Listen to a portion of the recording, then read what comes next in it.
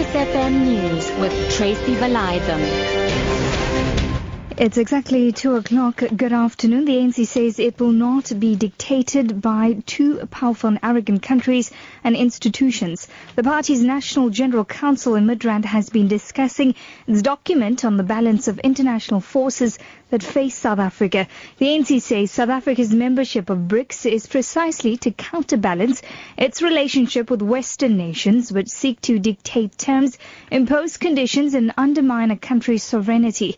ANC NEC member Nathi Mthethwa gave as an example South Africa's private security bill, which has seen the US threaten to withdraw South Africa's preferential access to its markets if the bill is signed into law.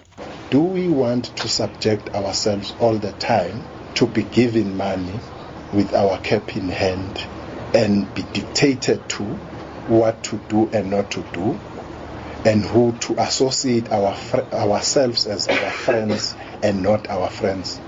No, not from the movement, which is 103 years old, which has gone through all these things, as experiences, seen things, has seen faces and places.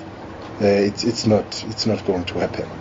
Hundreds of residents from Eldorado Park, south of Johannesburg, have started marching through the streets against drugs in the area. The community is calling for an end to drug abuse. The march is led by DA leader Muzi Maimane and Western Cape Premier Helen Siller.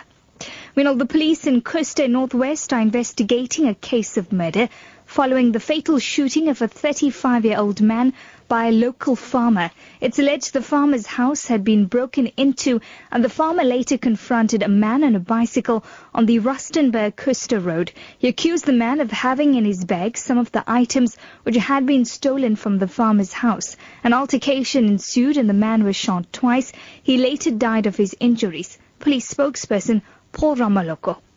This farmer allegedly shot this cyclist after he accused him of having broken into his farm. At the moment, the man is facing murder charges. He is in police custody. We will be taking him to the Coastal Magistrate Court on murder charges. Our investigations are continuing. The Port Elizabeth Airport was evacuated for about 10 minutes this morning when smoke was detected in the roof. Spokesperson Colin Naidu says the distribution board caught fire and the smoke got into the building through the air conditioning system. Fire teams at the airport quickly put out the fire and it's business as usual at the airport. Naidu says the evacuation was a safety measure. No flights have been affected by the incident. Israeli police say a Palestinian teenager has stabbed 2 Israelis in Jerusalem and then was shot dead by the police. This is the latest in a series of stabbing attacks that have fueled an escalation of clashes. Unrest erupted several weeks ago at Jerusalem's most sensitive holy site and spread to Gaza and the West Bank. The BBC's Sebastian Usher reports. The latest descent into violence in Jerusalem and the West Bank is continuing to deepen. Israeli police say a 16-year-old Palestinian attacked and stabbed 2 Israelis by the Damascus Gate in East Jerusalem. He was shot dead. His victims are reported to be in a stable condition. It's the latest in a wave of stabbing attacks by young Palestinians on Israelis that's helped fuel the crisis.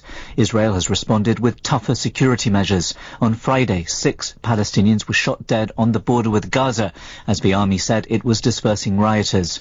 Your top story this hour, the ANC says it will not be dictated to by powerful and arrogant countries and institutions. For Lotus FM News, I'm Tracy Valaydham. I'll be back with more news details at 3.